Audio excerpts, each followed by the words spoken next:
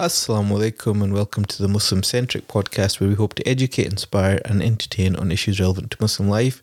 And I'm your host, Aman. This is the second part of our three-part series called Crisis of Faith with Sheikh Amr Jamil, where we explore issues which may lead some Muslims to doubt their faith in God and religion. And we look at what role life experiences play and how these can be reconciled with Islamic teachings. In this second episode, we discuss the question, why does God allow suffering? And this can be in the form of difficult things that happen in our life, as well as illness and certainly loss and bereavement. There's a reference to a couple of videos in the podcast itself, which we haven't included due to rights reasons, but I've included them in the show notes and they're both available on YouTube. One is a clip by Sheikh Hamza Yusuf, and he talks about the 17 benefits of tribulation. And the other is a Stark interview by Stephen Fry, who is a well-known British author and presenter. And he talks about God, particularly from an atheist perspective, and we made reference to this through the show itself. The show was originally broadcast in Ramadan 2018 on Radio Ramadan Glasgow, and you can check out their website at www.rr365.co.uk. Please do support the podcast. Please rate, review, like and share wherever you get your podcast from, and do follow us in social media and share it with your friends and family. So until next time, Assalamu alaikum. Assalamu alaikum and welcome to Radio Ramadan 87.7 FM. You're listening to Crisis of Faith show and your host Aman Durrani, and I've got my co-host Abdul Wadud. Assalamu alaikum. Wa alaikum assalam, Aman. How are you doing? Good, Hamza. Thank you very much. So if you tuned in last week at the same time, we had a bit of a discussion about the premise of this show. And what we know in our times is so many issues going on, but one of the big issues that we're really facing, and I think will be an issue for the coming years and generation, is people that for many different reasons start to doubt why they are Muslim and they end up leaving their faith, or certainly having a lot of doubts about their faith. Often we have so much focus and everyone feels very happy when we hear about people that are coming to Islam, whether you call them converts or reverts. But there's perhaps less focus and less emphasis on people that are leaving Islam. And particularly I think it's an issue of young people who, with the narrative that they hear about Islam in the media, in the very negative portrayal, sometimes becomes difficult to work out the wheat from the chaff, from the truth, from all the perceptions that you hear. And so we felt it was really important to focus on these topics about a crisis of faith in a very honest way, but also having suggestions and ideas of how we can move on from that. And we're very grateful to our esteemed guest, Sheikh Amr Jamil, who is joining us every week to explore some of these topics in depth. Last week we mentioned that there's several different reasons, and one of the articles that we'd come across, which I think resonates with some of us, is that there's sometimes three main areas why people have a crisis of faith. One area is to do with like moral and social norms and how society is changing around them. Another reason is more philosophical and scientific concerns, more from a sort of a very cognitive and theoretical perspective. And the third is perhaps this personal trauma, bad experiences that have happened to people that that leads them to doubt their faith. And so today's topic, we're going to talk about why does God allow suffering? And it's a very quite heavy topic. And last week we talked a bit about, quite in depth, actually, about homosexuality and how the difficulties that arise from that lead to people having a crisis of faith. And so today's topic, which we're talking about, is why does God allow suffering? And thinking about how that will then perhaps lead for some people to doubt their faith. And this is quite one that sometimes we come across or hear a lot, an abrupt and direct sort of statement. But I was thinking in terms of this whole topic, and we'll explore different areas. I think we'll think about a little bit in terms of personal loss and suffering, and people, issues arising from that. So perhaps people have experienced illnesses of children, family members, perhaps miscarriages, stillbirths, deaths of children, or perhaps, people have experienced terminal illnesses or quite severe illnesses, and people will say, actually, why is this happening to me? This seems really unfair, or what did I do? I was very practicing or had a strong faith in God. And it's not uncommon even for very religious people to sometimes say, it shakes their faith and makes them think twice about God when they go through these experiences. And then we'll maybe think a little bit even on the global context. We hear about things that are happening in Rohingya, in Syria, in all of these conflict zones. And you can imagine people in these areas thinking, actually, why me? Why is Allah, doing this to me? A lot of our scholars, Sheikh Amr, Sheikh Rizwan, for example, spent a lot of time in Damascus and Syria and walking with the people there. And we hear about these traumas and these really difficult conflicts for, places that are really blessed. And so these are some of the things we'll explore. But firstly, let's hear a bit about the clip from Stephen Fry. So many of you will know about Stephen Fry. He's a very famous broadcaster, writer, and he's got these strong opinions about God and, about God and suffering. And I think the important thing about Stephen Fry is really he has such a high profile. I mean, he does a lot of campaigning. He's got mental health issues, does a lot of campaigning. So certainly, I would credit him with that. He's encouraging people to have these conversations he's talked about his own health issues. But one of the things, and he's a very eloquent, very, very intelligent person and very articulate, Abdul Wadud will, if you watch any QI and all these sort of things, he kind of knows everything, and yet, if you listen to this clip, you really, it can take you aback. So it's a clip for a couple of minutes to perhaps encapsulate some of the issues that we're going to talk about today. Sheikh, I guess it's not an uncommon thing, and if you YouTube some of these things, is people like Ricky Gervais, a lot of celebrities who really almost big passion about hating God and this what sort of God allows this suffering. So from a Muslim angle, I mean, we will unpack some of these things that come up, but I guess coming to this core things that we hear a lot about Allah being merciful and beneficent and caring and generous, and in like Christian theology, very much about love. Even the whole the royal wedding recently with Prince Harry. And that black preacher that came who's kind of stole the show.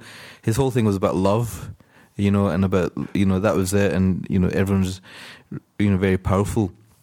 So how do we reconcile this issue that if God is so loving, why are bad things happening in the world, and why are bad things happening to me? Alhamdulillah, wassalatu wassalamu ala rasulullah. So I mean, that's quite a typical kind of answer that you hear from atheists, because they can't understand events around them.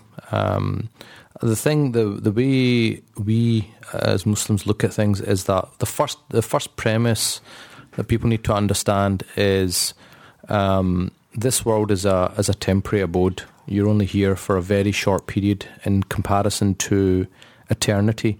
So if you think of 50 years or 60 years, it's a very short period in terms of what is to come after this.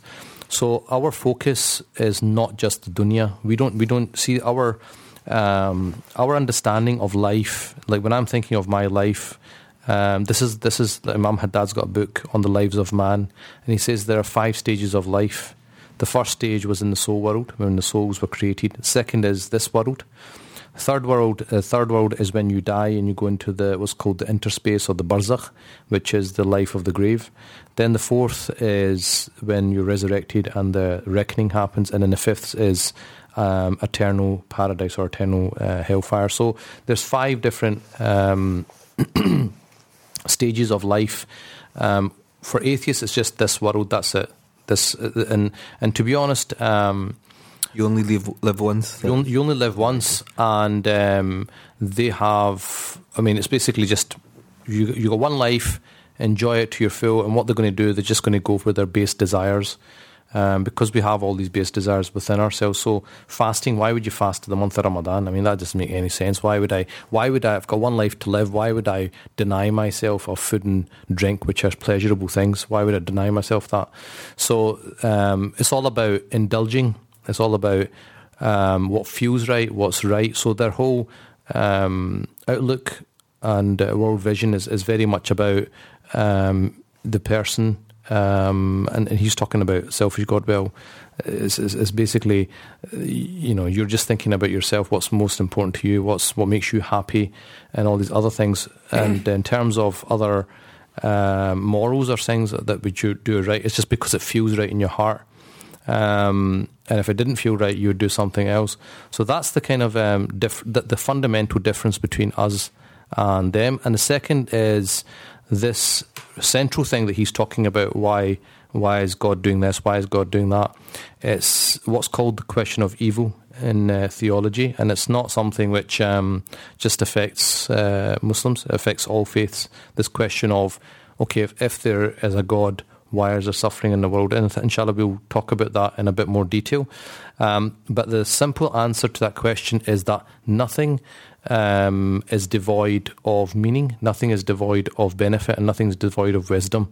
It's about whether we understand or not. So if we think of a child, so if I've got a child and he says, and I give him a chocolate and he enjoys the chocolate and he says, I want another one, Dad, right? At some point I'm going to say, no, that's enough, because I know that that's not good, it's not beneficial for him.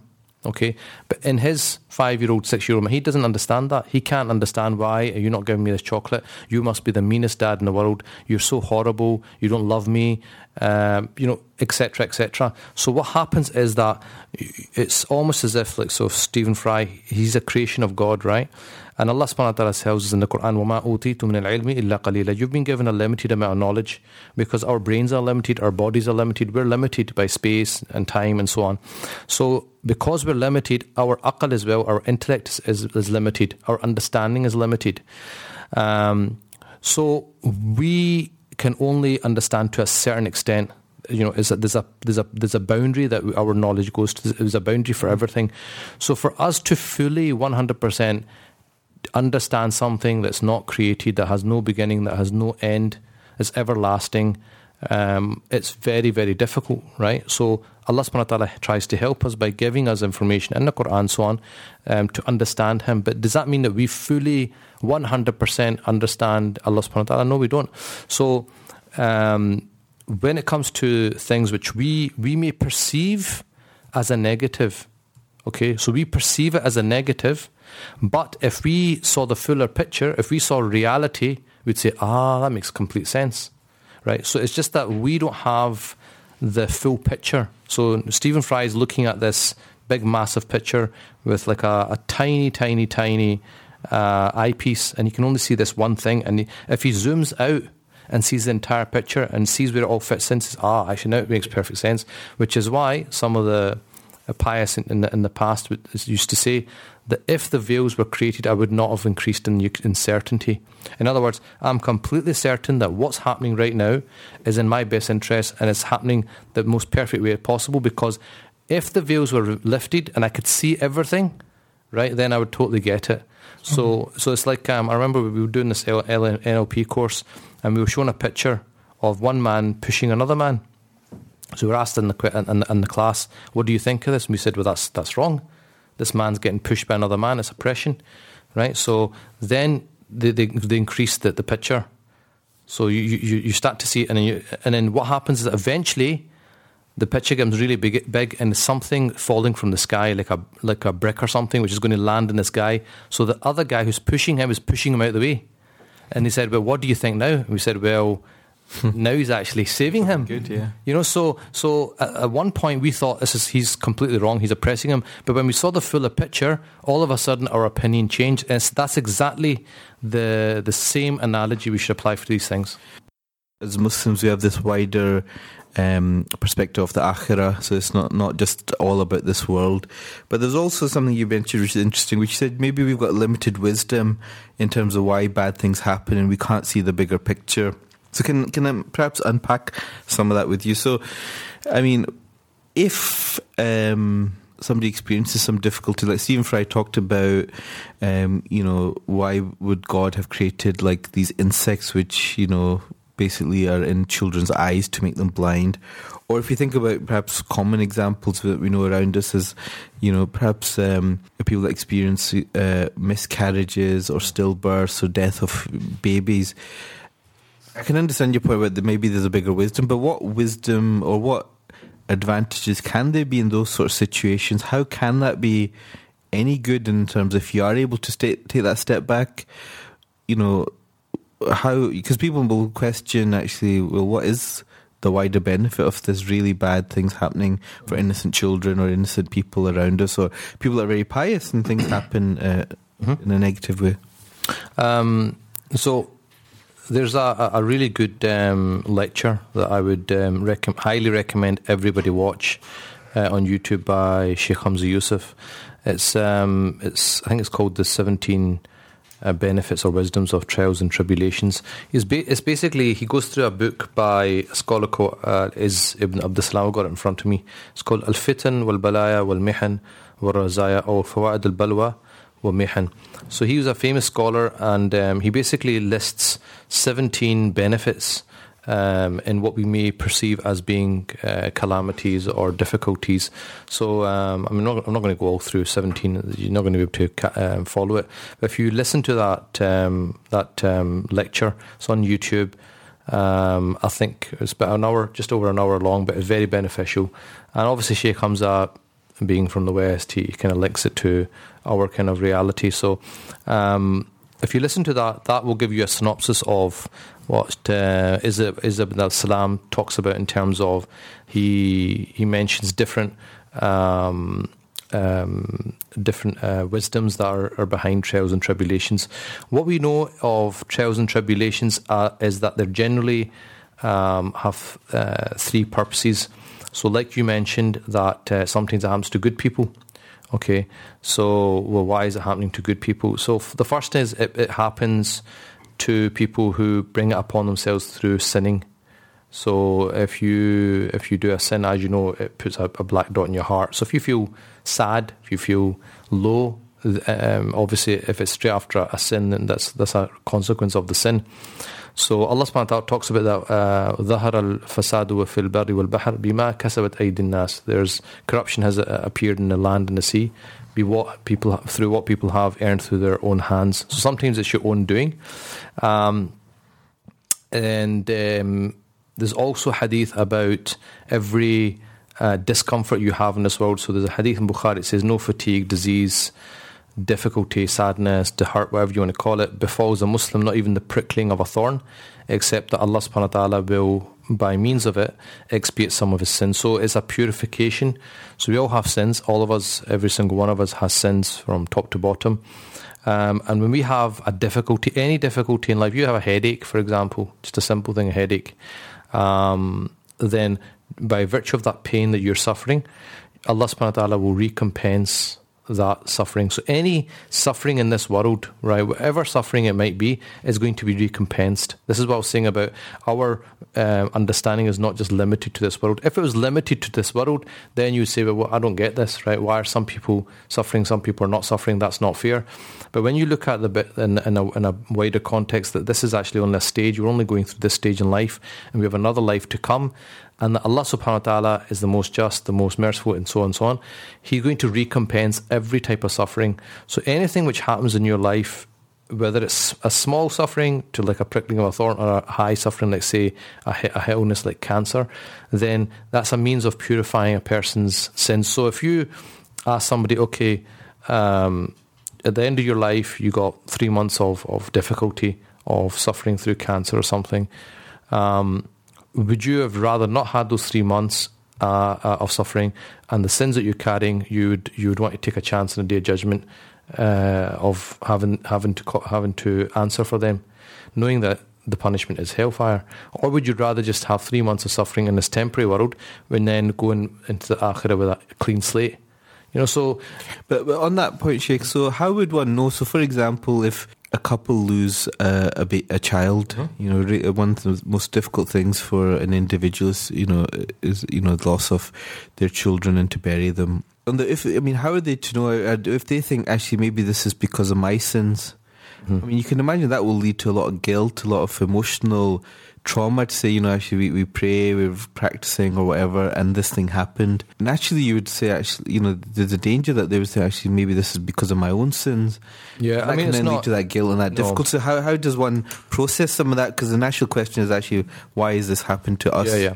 The thing is, the suffering that you feel through whatever mechanism it is, you lose somebody, a relative, whatever, right? It's not within, it's nothing to do with you, it's like external people. Any suffering that you have, your sins will be expiated, but it doesn't mean that because of your sins that person was made to die early, for example. Because like I said, either it's through your own sinning, or it's not through sinning, it's just to purify you of other sins. right? It's not that particular sin, it's other sins.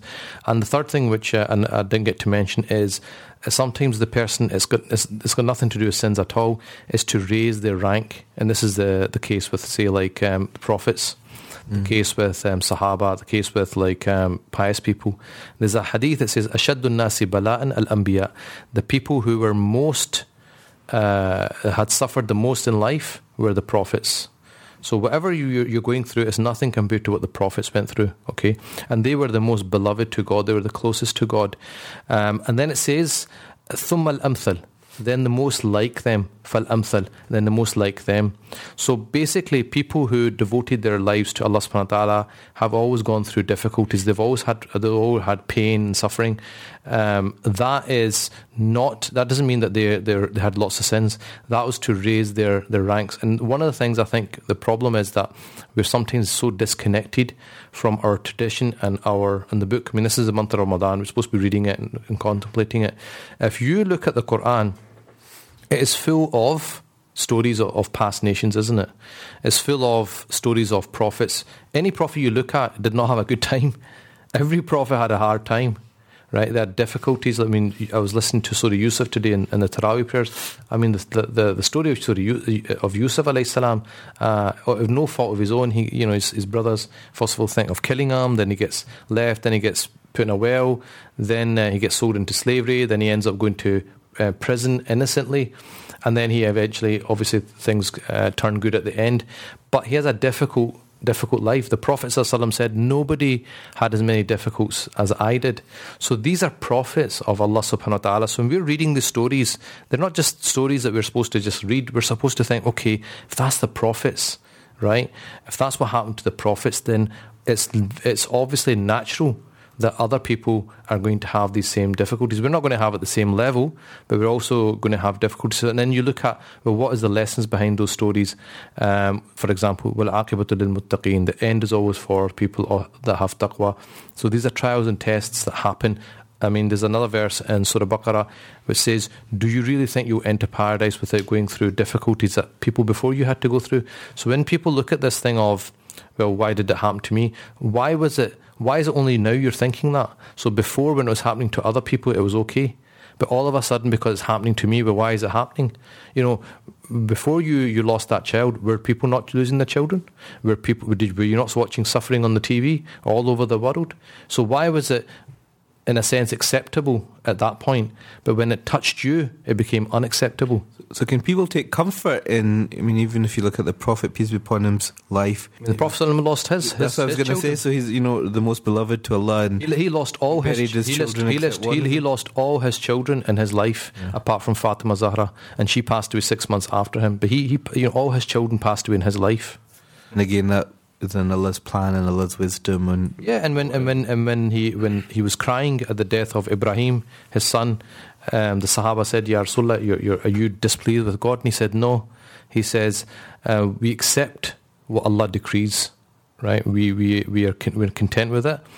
But we don't say anything which is displeasure to Allah subhanahu wa ta'ala. However, this is like this is rahmah, this is the mercy in my heart. In other words, this is my human side that I can't control. I can't control feeling sad. However, it's Allah subhanahu wa ta'ala knows best. And the thing is, I remember I had this many years ago when I was doing a counselling certificate, and we had to do like triads when you kind of role playing and stuff. And so we were asked to talk about something very difficult. So I think one lady talked about losing her child. It was actually losing a child. Another one, I think her issue was her father or something. So I'm having to listen and ask questions. And I remember the one who'd lost a child, she was breaking down. The other woman, she was breaking down. I thought, I need to think of something significant. I can't just think of anything Mickey Mouse. So I thought, okay, what's the significant loss I've had? And I thought of my father passing away. So then what happened was that it was my turn. So they said, okay, so how did it make you feel? I said, well, I felt sad and this and that. However, I knew that I could still do acts of charity for him. I know I could still go and give him salams at the grave. I could still read for him.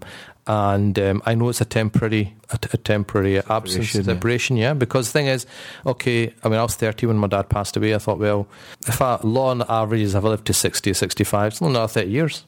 And, as you know, time goes like that.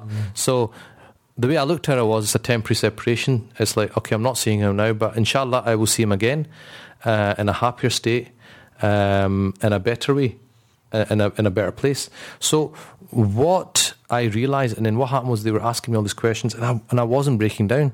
I wasn't even crying.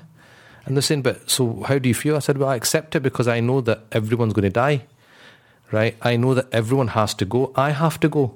No one's here forever. No one, the people that came before me have gone. There's going to be people that are going to come. I'm going to go as well. I'm going to move on. So as we were going through this, I realised, I thought, subhanAllah, this is the difference, that my faith has given me a mechanism of coping with whatever life throws at me. Now, the problem with when you're talking about that clip with Stephen Fry and other atheists is that, say, for example, their entire existence revolved around their spouse, right, their partner. That was the love of their life, and then all of a sudden, the person dies. Right, nothing to live for. They've got nothing to. Then what happens? Depression, alcoholism, etc., etc. Because why did that happen? There's no justice. Or let's just take another example. All the sex abuse scandals that happened with Jimmy Savile and so on, right? So if somebody who was a victim came forward, but then that person who did the abuse got away with it, how would that make you feel? That's going to kill you. That this person abused me and got away with it. Whereas our understanding is he will not get away with it. If he gets away with it in this world, guess what? He's not going to get away with it in the next world. So the thing is, justice, for us, there's always going to be justice. If you're an atheist, there's always going to be injustice, because why did my son just die? I loved him. He should have had a chance at life. Why didn't he get a chance at life? So that is completely devoid. So it actually makes dealing with life a lot more difficult. I think that's really helpful, Sheikh, of that approach. But I think one of the things that we know, Sheikh, is that certainly on the surface it appears like some people seem to have quite a cushy life, right? Things seem to be going well for them, and maybe don't seem to have had many traumas, and they've got, they're doing pretty well in life and quite a straight trajectory. And you see some individuals, some families where lots of difficult and bad things happen to them. So it's not just isolated things, it's like maybe that cumulative effect that, they've lost somebody when they were young, and then they can't get a job, and then they were in an abusive relationship, and then, something else happened, and then something else.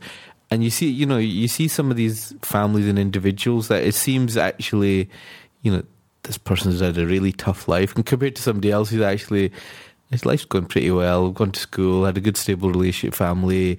I'm doing well. I'm a professional. I'm a career, alhamdulillah. All of that. And so that sense that that doesn't. Some people say that might not seem fair, but also for these people that have had all these cumulative, stresses, they might feel actually this. I've had, this is too much for me. In terms of I see in my day job, a lot of people that have thoughts of wanting to harm themselves, or life's not worth living, and because life,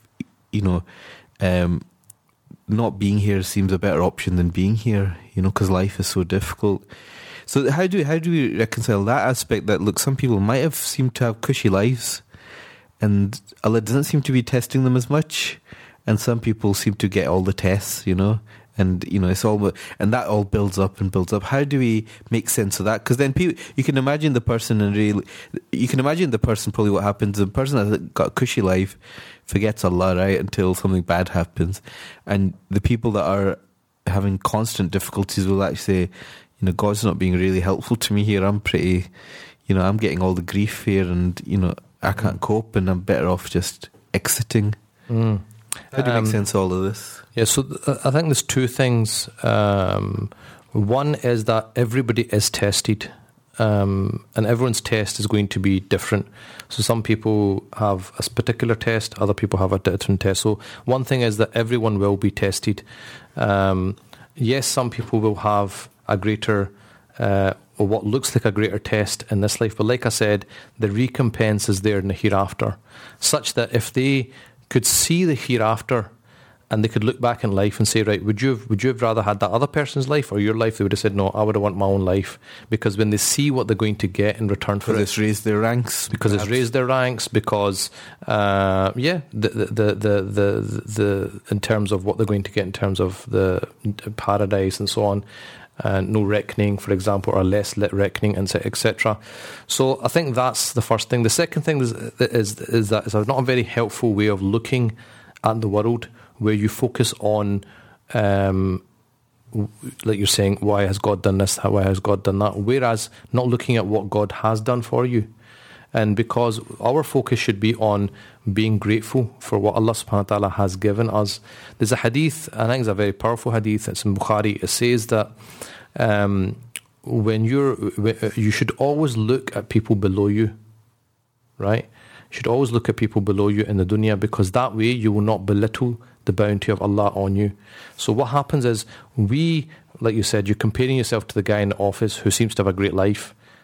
Like I said, they have their own issues, which maybe they're not letting you know, right? But what happens is we compare ourselves to other people, right? We compare ourselves to people who maybe have got more wealth, more beauty, whatever it is, right? We're always looking at people at higher status, whereas if we looked at the people in, say, in Rohingya or in Syria, you'd think, subhanallah, man, I've got so much. The fact I've got food on my table, the fact I've got a roof over my head, the fact I've got clothes to wear, the fact that I don't have fear of my life. All of these things, I have these things. So the focus should be on what you have rather than not what you don't have. And the problem is that what happens is that in terms of dunya, we look at people higher than us rather than lower than us. Whereas when it comes to the deen, we do the opposite. We look at people who, so if I'm praying three times a day, I'm saying, well, that guy's only praying times a day, so I'm doing all right, right? Whereas what we should be doing, that's when you look at people higher than you. You look at the guy doing 5 prayers, you think, man, I'm only doing 3, I should be doing 5.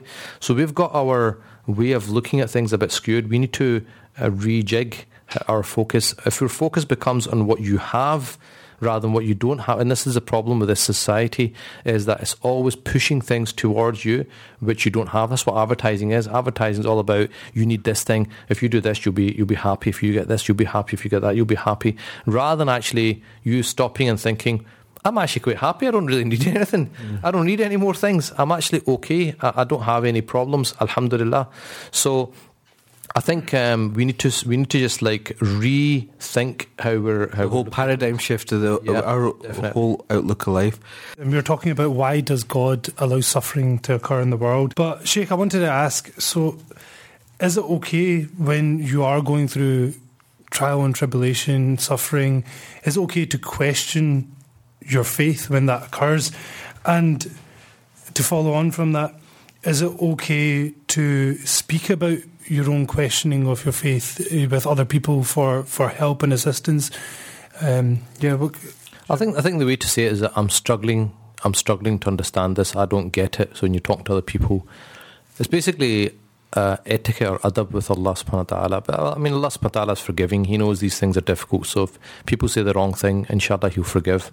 But it's better to have adab and say that I don't understand this. So you say to another person, I'm struggling. This calamity happened to me. I don't get it.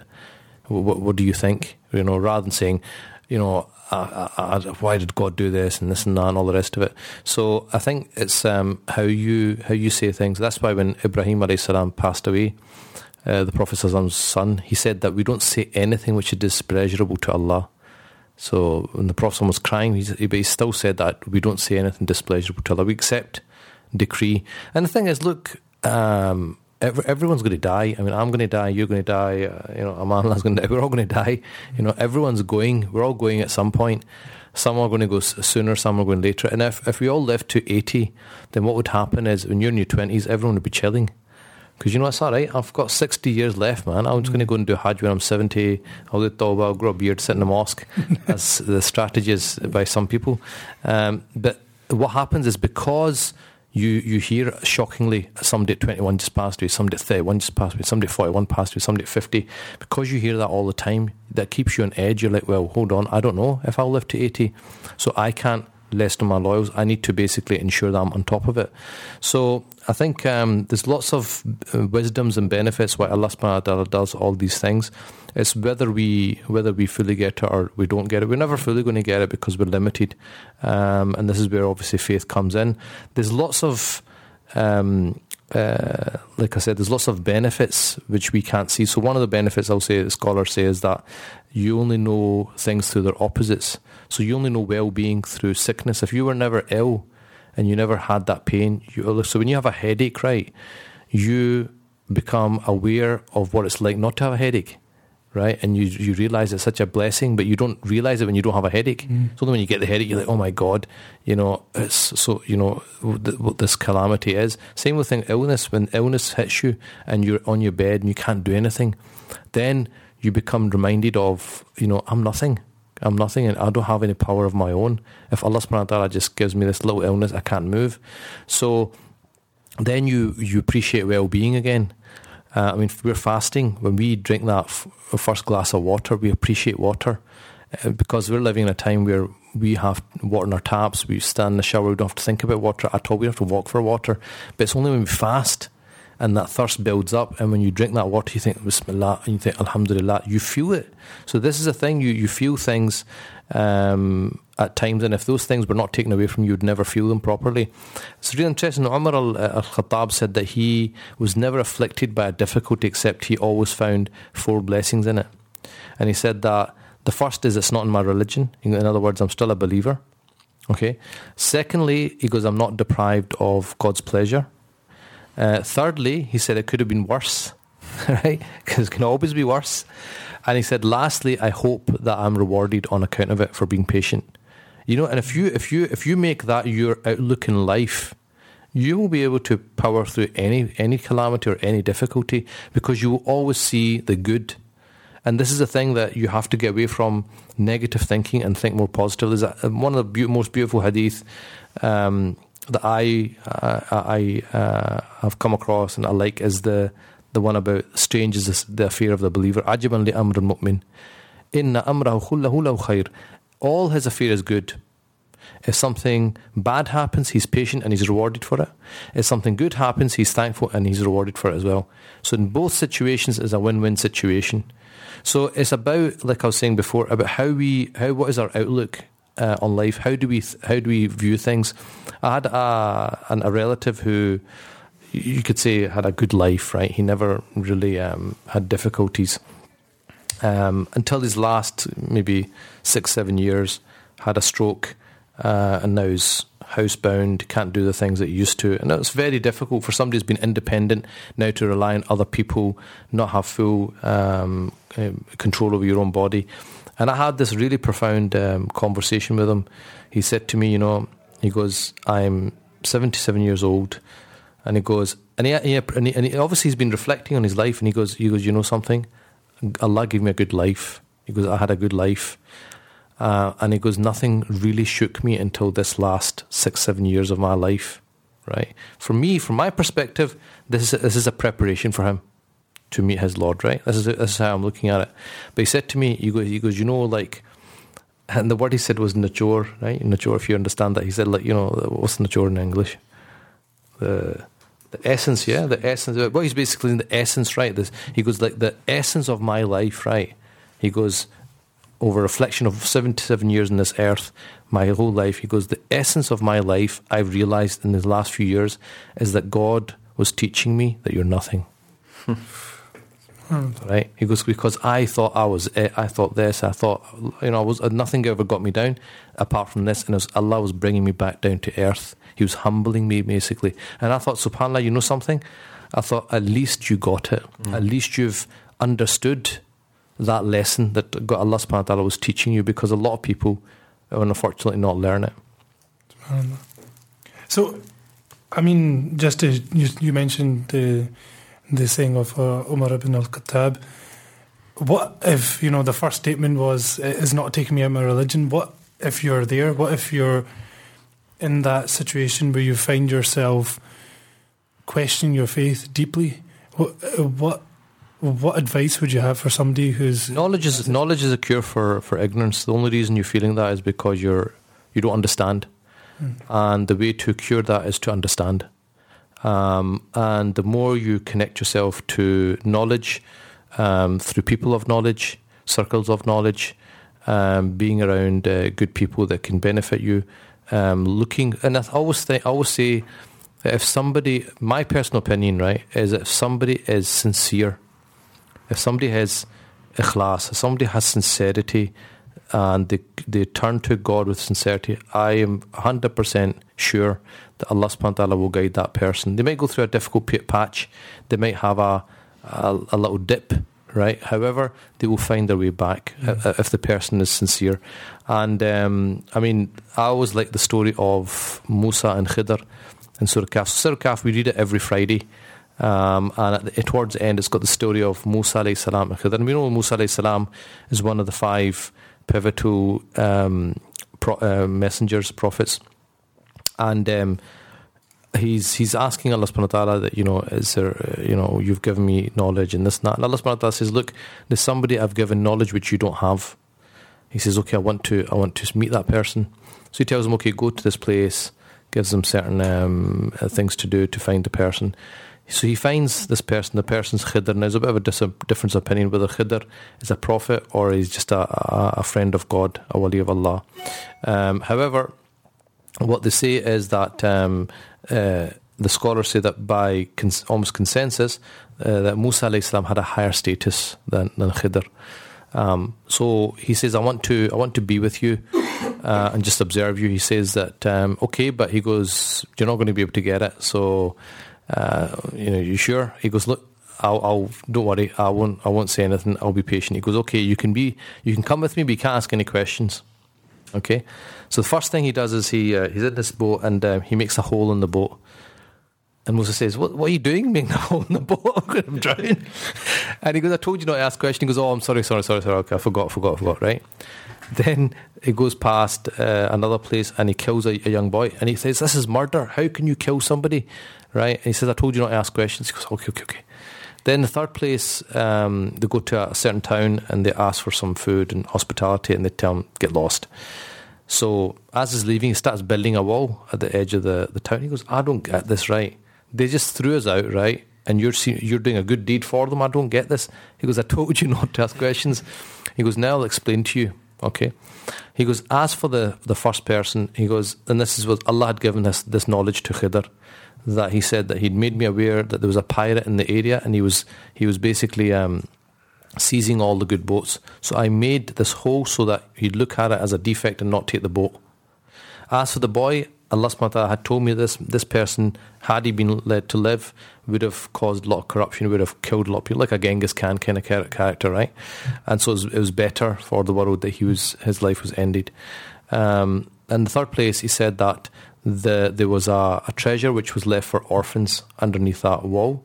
So I built it so it'd be safeguarded so that their wealth would be given to them when they grow up. Then Musa says, I get it now, right? And he goes, this is what you couldn't be patient with. So that story, for me anyway, is almost like talking about the question of evil, is that Musa alayhi salam was seeing it as a one-dimensional thing. Like, I don't get it. Like, this seems wrong. It's a bit like what Stephen Fry is saying. I don't get it. Bone cancer in children. I don't see it, right? But, like I said, once the full picture has shown, you're like, right, okay, now I know what's going on. Now I see why you'd want to do that or why you'd have to do that. So again, like I said, the more we connect with our tradition, the more we're connected to our Quran, these kind of stories, why is Allah telling us that story? Yeah, we have to ask ourselves, what is God trying to tell me? God's trying to explain that, look, sometimes you don't, and this is why it says, Asa an takrahu shay'an wa huwa khayrun lakum. Sometimes, and it says in the Quran, sometimes you hate something and it's actually better for you. Wa asa an takrahu shay'an wa huwa and sometimes you love something and it's actually bad for you, right? So we don't always see it. We just see the outward, but we can't see the inward. We can't see the full mechanism of what's going on. A bit like that hadith about Allah does not look at your outward forms or your actions, but He looks at your state of your heart. So I can't see in your heart, you can't see in my heart, right? So I have to judge on the outward. Okay, so out in the outward, this person prays, seems to fast Ramadan, seems to be a good person. I don't know what's going on in your heart. We've got a whole surah on the hypocrites and munafiquns, a whole surah about them, who outwardly professed faith, but inwardly they didn't believe. So the state of affairs as they are, we don't know. we only have a snippet of what's going on, but the full picture only Allah subhanahu wa ta'ala has. So it's about understanding your limitations. And this is why, in terms of like advice for how do we cope with these things, like I was going back to that counselling example, our faith, by giving us all these understandings, it helps us to deal with these difficulties, because Allah knows that these difficulties are going to happen. There's going to be somebody who's going to lose their child. There's going to be somebody who's going to lose a loved one. There's going to be somebody who's going to get cancer. There's going to be somebody this is going to happen, that's going to happen. Things which were completely out of their control, and things will happen to them, right? But all these other texts puts it in perspective for us. And when you understand that, then you have a complete different perspective on it. And this is why I like, there's a poetry by Imam Haddad, one of his famous poems, which I really like. And you can Google it, you can see the translation of it. And the reason why Imam Haddad was written in poetry, so that people would recite it, and people would almost get a way of how to live happily. And the line says, La yakthur hammuk ma quddir yakun. Don't worry too much, because what's meant to be is meant to be. And that one line, right? That one line, if you made that your motto of your life, you'd be able to cope with anything. And then he goes on to say, look, whatever is meant for someone else is going to get to someone else. Whatever's meant for you is going to come to you in terms of rizq. And we know this rizq is already fixed for a person. So he says, don't worry about other people. Don't look at other people. What they're going to get. What you're going to get. Therefore, you should only occupy yourself with what God is asking you. So in other words, you should just focus on God. And what's God asking me? He wants me to pray. He wants me to fast. He wants me to do this. He wants me good to my parents. He wants me to good to my community, to give sadaqah. This, all the things he's asking me, he goes, just get on with that. And I think this is what needs to happen, is people need to think, right, this thing has happened. I may not fully understand it. I may partially understand it. But I know that this life is limited. I know that, okay, I've lost my... So let's just say the child situation. I've lost my child. We know hadith, we know texts. Any child who passes before puberty goes straight to paradise. Right? So what does a parent want for the child? What do they want? They always want the best for the child. That's what they say. I want the best for my children. But usually it's in a dunyawi sense, that they want the child to have really good grades so they can have a good career, they can have a kind of good life. But is our focus about this 50, 60 years, or is our focus for eternity? If you put it like that and you said, well, you have a choice, your child, you can enjoy 50, 60 years, then they're going to have to account for their actions. They may fail and go to hellfire for the rest of eternity. Or they could go straight to paradise. No reckoning, nothing. They'll be at paradise, and guess what? They'll intercede for you as well. Which one's better? From the eternity perspective, obviously that is a better option. So yes, there is a loss, definitely. But is there recompense for that loss? Of course there is. For the child, they go straight to paradise, no reckoning. They're saved from the toils of this earth. This earth, we know, dunya sijnul mu'min. The dunya is a prison for the believer. It's full of trials and tribulations. It's difficult. With things we're talking about, people have mental health issues, people have suicidal thoughts, some people do commit suicide. Life's not easy, right? That person's been saved from all the toils of this earth, and they're going straight to paradise, and they will intercede for the parents. The parent who's suffering that loss, they're going to get recompense. So I was at Hajj. One of the sheikhs that I've gone Hajj with, Sheikh Rajab, has come to Glasgow a few times. He's blind.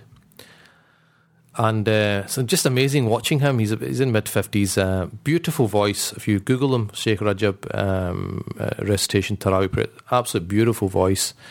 And obviously you see him, you're sharing a room with him. You see how he goes to the bathroom, he comes back, he makes himself a cup of tea. And he's got a phone that talks. So he's goes through his messages, and every so often you say, look, can you do this for me, or can you do that for me?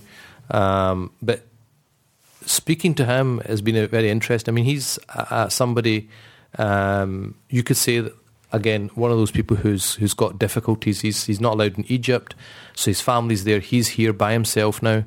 He was chucked out of Egypt. So he's got difficulties. He's in his 50s. He's diabetic. He's blind. So it's not an easy life existence that he has. But subhanAllah, just talking to him, it's just he's just full of iman, and because he's like obviously Quran is like his thing. He's just like when he's talking, he just mentions verses of Quran, like an expression in it, because Arabic language. He just like, as we're talking in it. I remember once he said like there's a mobile. You know the wee pin thing that you have to put in to get your SIM in? And he goes, he passes it to me.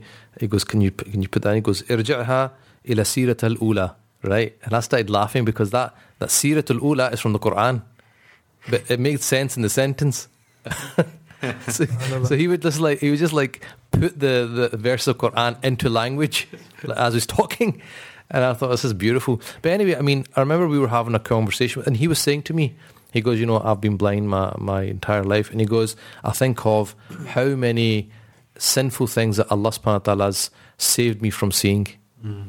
So he looked at the positive, not the negative. He looked at, okay, I can't see, but the positive of that is that I don't have to lower my gaze. You know what I mean? I don't have these other issues that other people have. And we have a big problem now in our time. People have got porn addictions. They can't stop watching certain things. They can't stop looking at certain things. Can't stop listening to certain things. He goes, I don't have that problem. So again, it's about focusing on what Allah has given you, and not what Allah has not given you. Right, Jazakallah khair. We've only got like about 5 minutes left in the show, but I was just thinking in terms of practical tips, because I guess the suffering side of things, it's because we were gravitating towards negative ideas and negative notions.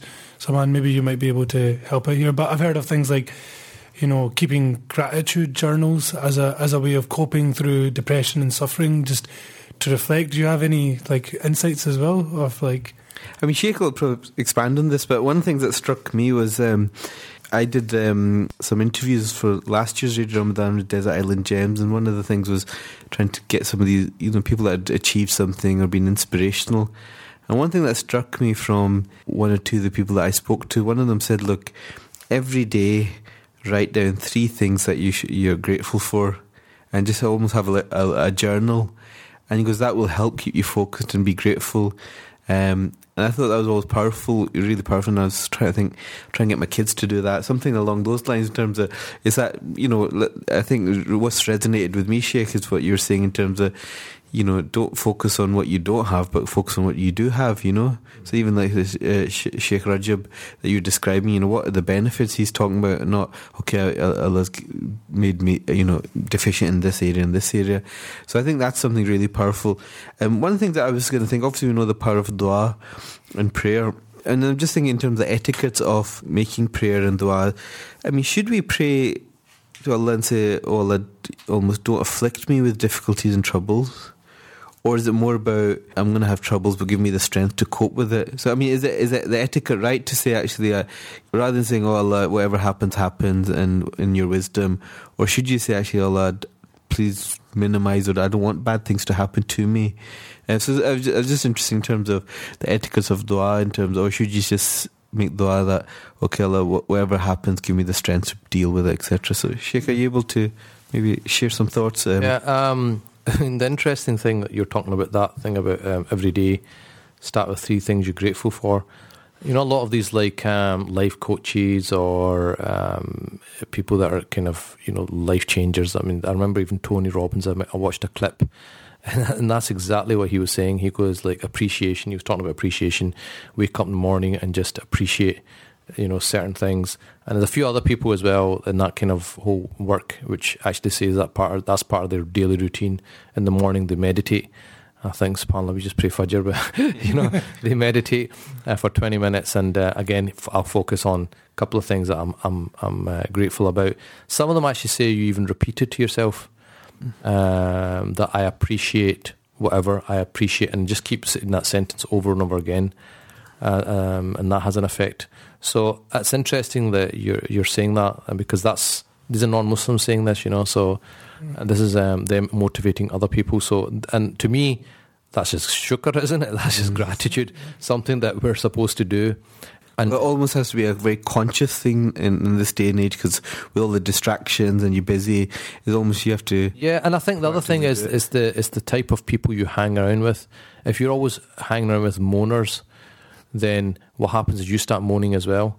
So I think that the company you hang around with, and it's one of the things interesting that Sheikh Hamza mentions in that video I was talking about, it was the 17 benefits of trials and tribulations, which I recommended. So just on that, Sheikh, we've posted that on the Facebook page. So if anybody wants to go to the Facebook page, Radio Ramadan Glasgow, the link that Sheikh you're just referring to, the talk, is already there. But sorry to interrupt. So he mentions in that, he's saying that he goes, even moaners don't like other moaners. They moan about the moaners. They moan about the moaners. And that's the thing, if you're around negative people, oh my God, this happened, oh my God, that happened, oh my life is so rubbish, oh my life is that, whereas if you're around people say, Alhamdulillah, Alhamdulillah, this happened, but Alhamdulillah, I've got this and I've got that, Alhamdulillah, I still have this. It will rejig you in the right way. It will focus you to also think the same way. So keeping the right type of people around you is important. Negative people, either change their thinking, influence them, and if you can't, then it's better to actually get rid of those type of people, because their negative energy is just going to bring you right down. So if you yourself, if you're around chirpy people, you start becoming chirpy yourself. Sometimes you're having a bad day and you meet one person and just picks you up, and sometimes, subhanAllah, even on Facebook, I've put a hadith up or something, and someone will say, Sheikh, I needed that.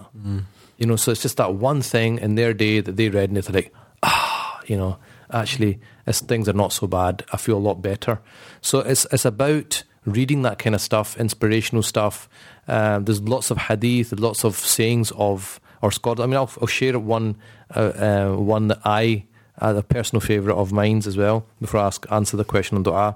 This one's by Malik ibn Dinar, and I love it. It says, if the dunya consisted of temporary gold and the hereafter of eternal sand. So if the dunya was temporary gold and the hereafter was eternal sand, he said a smart person would choose the eternal sand and leave the temporary gold.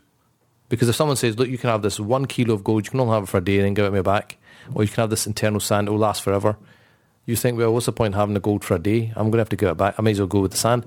Then he says, I say, well, how difficult can our choice really be when we know that the dunya consists of temporary sand and the hereafter consists of eternal gold? So when you read that, you're like, whoa, you're like, that's it, everything's fine, don't worry about it. If the world is temporary sand and the eternity is eternal gold, then how difficult can our choice really be? If your focus is on that, then you think, so what? A couple of years of difficulty, so what? It's nothing compared to what I'm going to get. So coming back to your dua, I think there's nothing wrong with asking not to be tested. So there's nothing wrong with asking not to be tested, but if you are tested, then to ask Allah subhanahu wa ta'ala to give you the ability to get through that, and also asking for afiyah, well-being, always well-being spiritually and physically in every way. And lastly, what I would say is get in the habit of talking to God.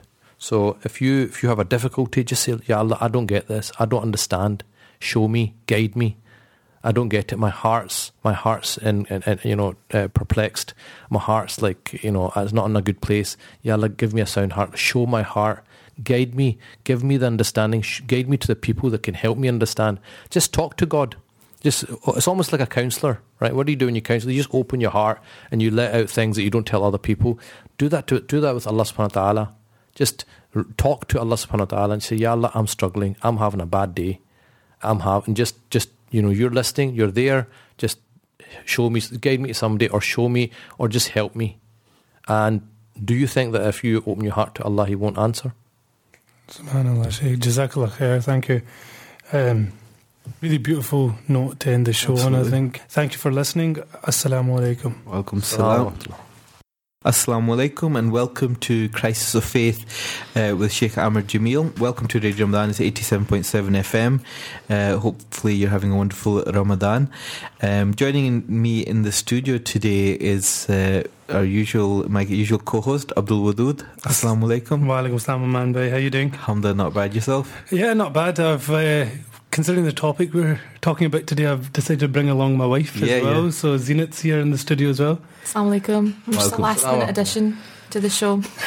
Yes, I think it's really important. So our topic today, if you remember, if you're just joining us for the first time, the Crisis of Faith, which is every Saturday night or Sunday morning, is really trying to address some of these issues that are facing our community in relation to factors that are leading people to have doubts about their faith and actually leaving their faith as well. And so week one we talked the whole aspect of homosexuality and the implications that can have on a person's faith. Last week we talked about why God allows suffering, and this week we're going to be talking about why is Islam so unfair to women.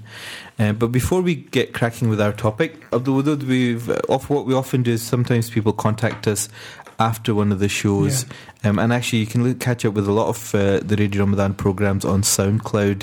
So if you just go online and have a look for that.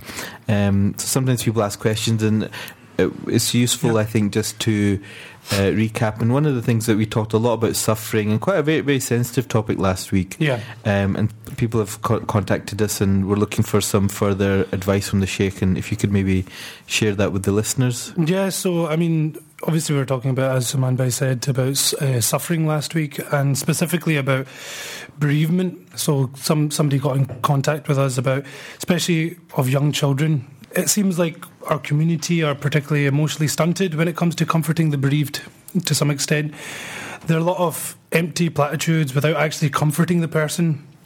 It sounds like from one of our questioners is that it sounds like most people are ending up more hurt than comforted.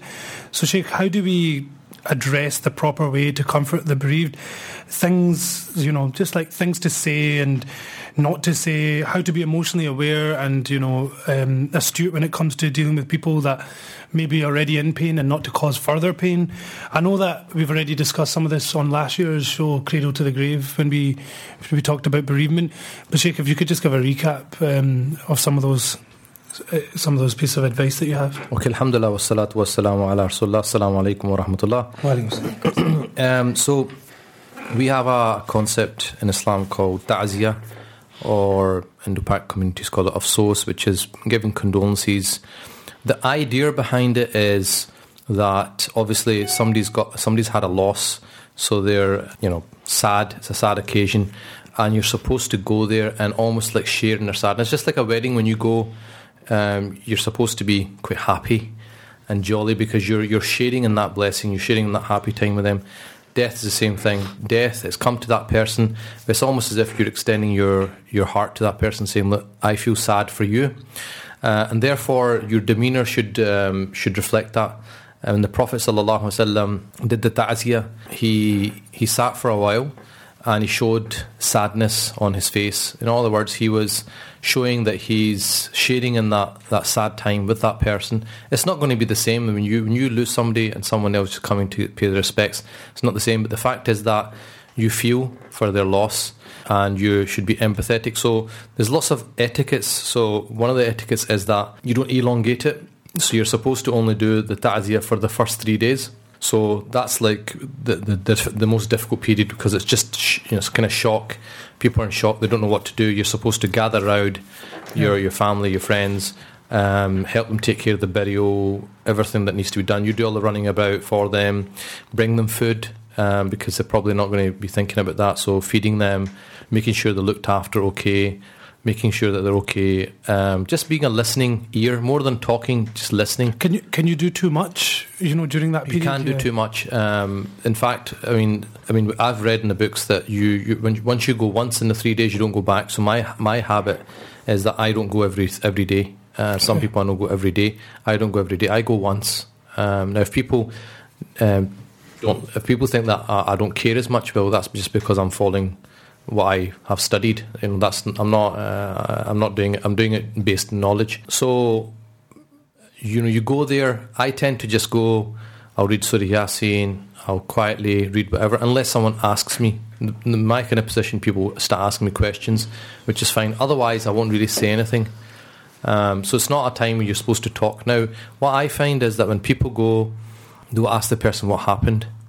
And the thing is, look, the person's passed away. They've probably explained that to 20 people before you.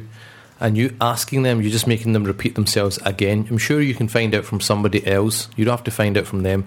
So I would say, don't go and ask them what happened, right? You know that they've passed away. You're there to pay your condolences. If they bring up conversation, that's different. But don't you start asking them questions. So don't basically burden them with any questions. Don't ask them irrelevant things. What I find is that people stay too long. When you go for a ta'zi, you're supposed to go for a short period, pay your respects and leave. What happens when you stay too long is that eventually you get tired of reading Quran or doing dhikr or whatever, and you start talking, right? So people start chit-chatting with other people, and then they start distracting people. It sometimes gets noisy, and it's a bit disrespectful if you're talking about football or what happened in the news, and you're supposed to be there sharing in the sadness of that person. So I would say, do not elongate your visits. Go for a short period and leave. If you're family that you need to be there, to help out, that's different. But if you're just going there, go for a short period, pay my respects, make dua for the person, say to them, look, if you need anything, give me a shout. I'm here. If you want to talk to anyone, that kind of thing. And that's it. Don't put burden on their family. Yeah. So when the Prophet said, when Ja'far's family passed away, he said, make food for the family of Ja'far, because actually the hadith said, because something has come to them which has busied them, in other words, the death. So that's the point, that they're bereaving, right? They're in that state. They're not in a normal state of mind. So you're supposed to take care of all their other things, so they can just focus on their emotions and come round to it. And also, just simple things like, may Allah give you sabr, may Allah make it easy for you. That kind of stuff is fine. But not like going on about what happened. Yeah. With regards to specifically with death of young children, which is quite, I can imagine would be much more difficult to talk about. What are the kind of things to say and not to say from your perspective, Sheikh? Just reiterating like Islamic things like, Inna lillahi wa inna ilayhi raji'un, right? We're from Allah subhanahu wa ta'ala, we return to Allah subhanahu wa ta'ala. We don't know how long we're here for. It was Allah's decree that they took the child. Allah knows best. Allah does what He does once in His creation. And giving them comfort that everything is a recompense. So there's hadith about, when this happens, usually people ask me if I've sent hadith to them before. So there's hadith about, the first thing you'd say is that, look, inshallah, at least your child is in paradise. So there's no accounting, they're going to go straight to paradise. So there's no more suffering. So whatever suffering they had in this world, that's it, it's over. And that's ultimately what you want in it. You want the best for your child. So the good news is that at least they're gone straight to paradise. There's no accountability. Secondly, that if they die before the period of puberty, there's no accountability, and also they will intercede for the parents. So the recompense or the reward for the parents is that they show patience, and they will find that their child will be waiting for them there in the next life. In fact, this hadith about the child would refuse to go into paradise except by like pulling their parents' hands. So that is just like nothing can like compare to that at all. So giving them hadith like that, giving them kind of almost putting a positive spin on it, basically, that look, we're all going to go, right? We're all going to go. Not everyone can live to 80. Some people are going to go early. This is your test. Allah's given you this test. May Allah give you patience, sabr. I can't imagine what you're going through because it's not happened to me, but I know that people that it did happen to, that they've gone through it. And also talk about the Prophet ﷺ, how the Prophet ﷺ, all his children passed away in his lifetime, apart from Fatima Zahra, who passed away 6 months after him. So he went through that. He went through that loss. He lost Ibrahim alayhi salam at 2 years old, and when he lost him, the Sahaba saw him crying, and they said, Ya Rasulullah, are you displeased with what God has decreed? And he said, I'm not displeased, But this is my humanness. This is like, I can't control this. So the grieving or feeling sad is the absolute natural. What he was trying to say is, this is my natural reaction. I can't help this. However, we do not say anything which is displeasurable to Allah subhanahu wa ta'ala. So in other words, we accept it, but it doesn't mean you have to enjoy it. So, giving them that comfort that, the Prophet ﷺ went through that, so it happens to the greatest of people, and those kind of hadith, and that's it. That's all you need to say. There's nothing more you need to say to that person. Like I said, if there's anything I can do, and just saying, how are you doing? Are you doing okay? How's your wife? Is your wife doing okay? Or husband doing okay? If you've got other children, how are your other children? Just showing that you care about their welfare and their well-being. Are they okay? Are they handling it okay? And so they're handling it as best they can. May Allah subhanahu wa ta'ala make it easy. And that's it. Yeah. That's about it. Jazakallah khair, Sheikh. I think that should be of some benefit for our listeners, inshallah. Aman Bhai, we're going to talk about what... Can I just say one thing? Yeah, no, of course. Can I ask Zina, obviously I just see the men's side. On the women's side, what have you noticed anything which is behaviour which is not helpful? You mean in terms of the inequality? No. In terms of condolences and bereavement, which is not helpful. When someone's passed away, Well, actually, interestingly, I was reading a blog written by someone, and it was her. It wasn't a child; it was a father that passed away, and what she'd written about how some things aren't helpful to her, and it was just people bringing it up if they didn't really know her. That wasn't helpful. It was just a nice thing to read, because I know I do that. I bring it up a lot, or it's a wrong time to bring it up.